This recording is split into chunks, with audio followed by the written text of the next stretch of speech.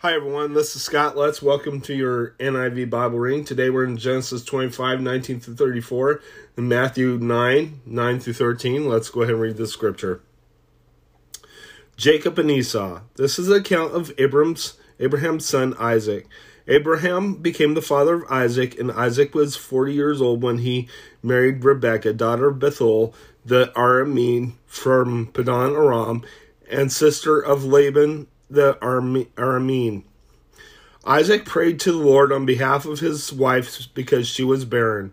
The Lord answered his prayer, and his wife Rebekah became pregnant. The babies jostled each other within her, and she said, "Why is this happening to me?"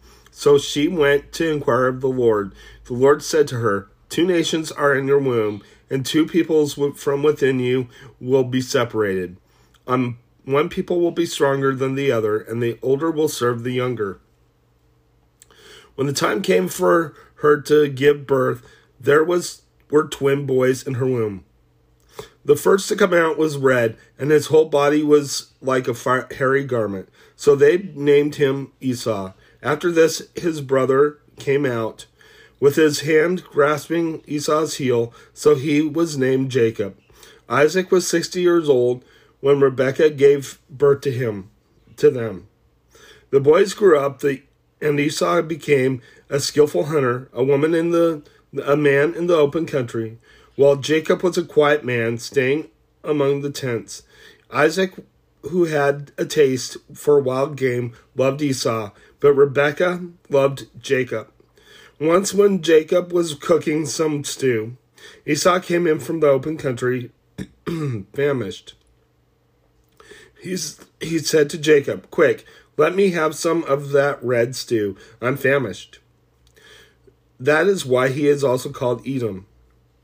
Jacob replied, "First sell me your birthright." "Look, I'm about to die." Esau said, "What good is the birthright to me?" But Jacob said, "Swear to me first." So he swore an oath to him, selling his birthright to Jacob. Then Jacob gave Esau some bread and some lentil stew. He ate and drank, and then got up and left. So Esau despised his birthright. Let's go ahead and head to your New Testament reading.